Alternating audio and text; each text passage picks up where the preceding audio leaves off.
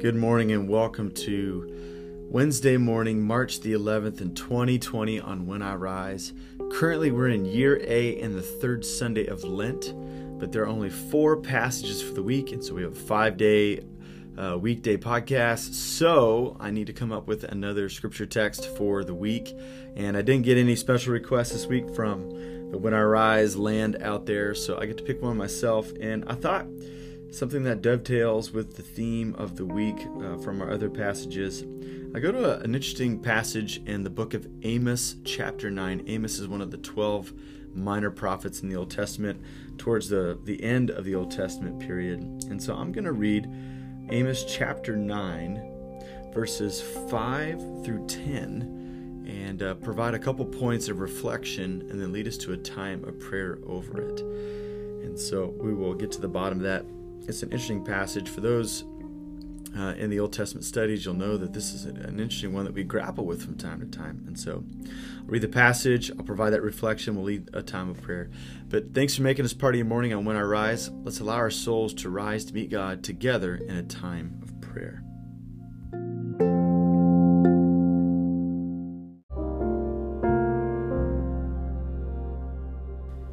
Amos chapter 9, verses 5 through 10.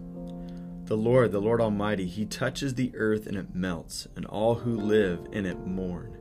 The whole land rises like the Nile, then sinks like the river of Egypt. He builds His lofty place in the heavens and sets its foundation on the earth. He calls for the waters of the sea and pours them out over the face of the land. The Lord is His name. Are you not Israelites the same to me as the Cushites, declares the Lord? Did I not bring Israel up from Egypt, the Philistines from Caphtor, and the Arameans from Kir? Surely the eyes of the sovereign Lord are on the sinful nation. I will destroy it from the face of the earth.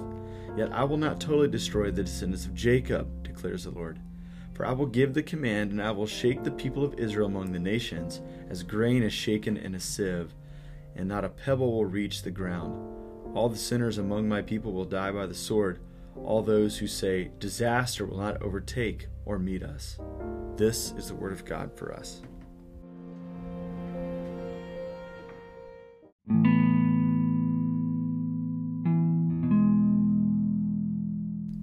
All right, what can we say about this passage from Amos chapter 9? Well, Amos in context is a compelling book from beginning to end. Amos is prophesying during a time of great trouble in the land of Israel. And Amos himself is not a paid prophet. He didn't go to college to be a prophet. He's a farmer, works in the fields, and the word of the Lord came upon him, so he decided to preach a hard message to the people of God. And he does this in a unique way. If you look towards the beginning of the book of Amos, he begins to gather a crowd of people, and the initial oracles that he calls from God are destruction against the neighbors and the lived-in enemies of the people of Israel. As you can imagine, as he is decrying the sins of all of these foreign nations, that a nationalistic spirit would have been building within his hearers. There might have even been an amen or a hallelujah or make it plain and preach it, brother, from his congregation. But then he stuns the people, almost like pulls the rug out from under their feet, because his last oracle is against the nation of Israel, against the people of God. And so he, not only does he have words of destruction and warning against the foreign nations, but also against the people of God. This is one of the interesting pieces of the shape of the Old Testament story. God has chosen this one people, the people of Abraham, to be His people, but they are part of the problem and not part of the solution. God has great hopes for this people because He's their God and they're His people. However, again and again, they default upon their vocation to be this advanced community and copy of what it means to be in covenant relationship with God.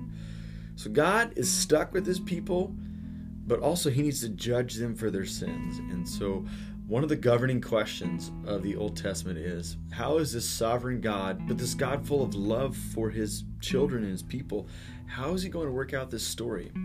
Can He be just and loving at the same time? How do we reconcile these two parts of who God is, a God of love and a God of justice? You know something really interesting here. If you were to ask an Old Testament Israelite, how do you know that you're God's people? They would say, because With his mighty hand and his outstretched arm, God brought us up out of the nation of Egypt to be his people, and through the wilderness into the promised land. So a key feature of their identity was that God freed them from slavery in Egypt. He brought the Exodus, and he gave them a law to follow, and that as they follow it, they are in covenant blessing with God. So notice this peculiar passage in verse 7. Are not you Israelites the same to me as the Cushites? Cushites battled against the people of Israel from time to time. He goes on further.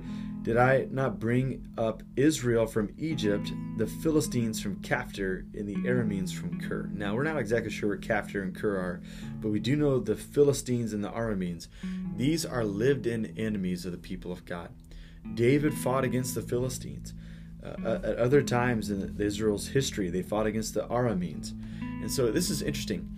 The very same thing that the Israelites hold on to as proof that they are God's people, in this weird passage in Amos, God says, I did the same for the Cushites, I did the same for the Philistines, and I did the same for the Arameans. Now, a couple things are colliding at this moment.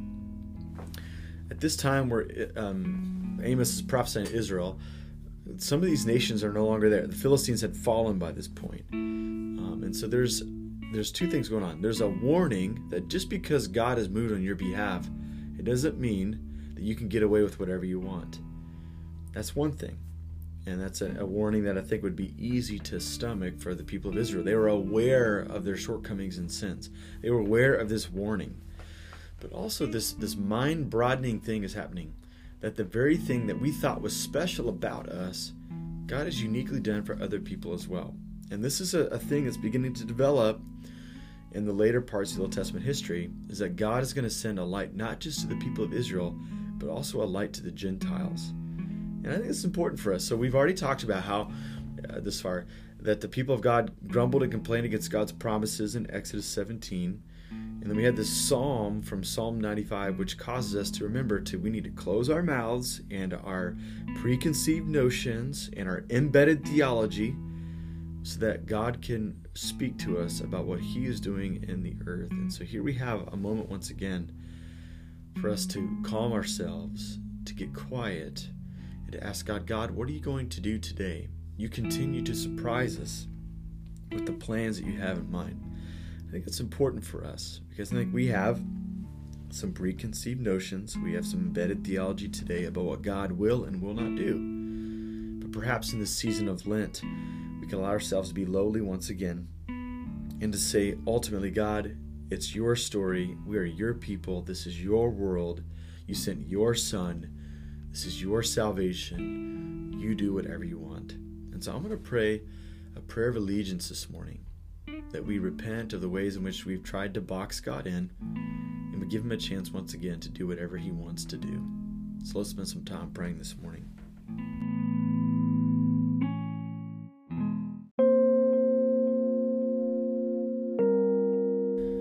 Father, Son, and Holy Spirit, I thank you today that you're a good and generous God, and you're generous to forgive and to save, to restore us.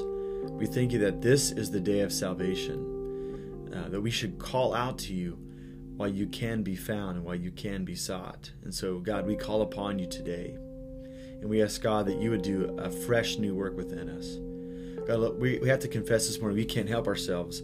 We anticipate the future because we're scared to death of what we do not know. We don't know what lies ahead the next minute, the next hour, the next week and month and year and decades. God, we have no idea. And so we tend to only think that what we've experienced so far is the only thing that we can expect in the days to come. But God, I thank you that this is not our plan, that you're making everything come to its conclusion and to bring a sum of all things up in Christ. And so, God, this day, I thank you that you are God and we are not. So, God, forgive us for the times in which you try to make ourselves God, we try to make you in our image, and have you hold on to our expectations for the days to come. God, we know that the future is messy. We know that it's complex. We know that it takes more faith to continue to go forward, to go onward. And so, God, today, we pray a prayer of allegiance. You are God and we are not. And therefore, we cling to you this day, And we ask that you'd help us and give us the strength to endure the days ahead with faithfulness and with gratitude in our hearts, understanding that you're bringing all things to its good end. God, we're mindful of the affirmation of the crowd in Mark chapter 7 when they said of Jesus, He does all things well. God, we know that we're not in a place of dis-ease, in a place of anxiety, but we're in a place of safety and of goodness because we still believe and pray to the one who does all things well. So God, be with us this day. Animate us with your light and your life and your hope. And allow us to be people of hope this day. I ask all these things in Jesus' name. Amen.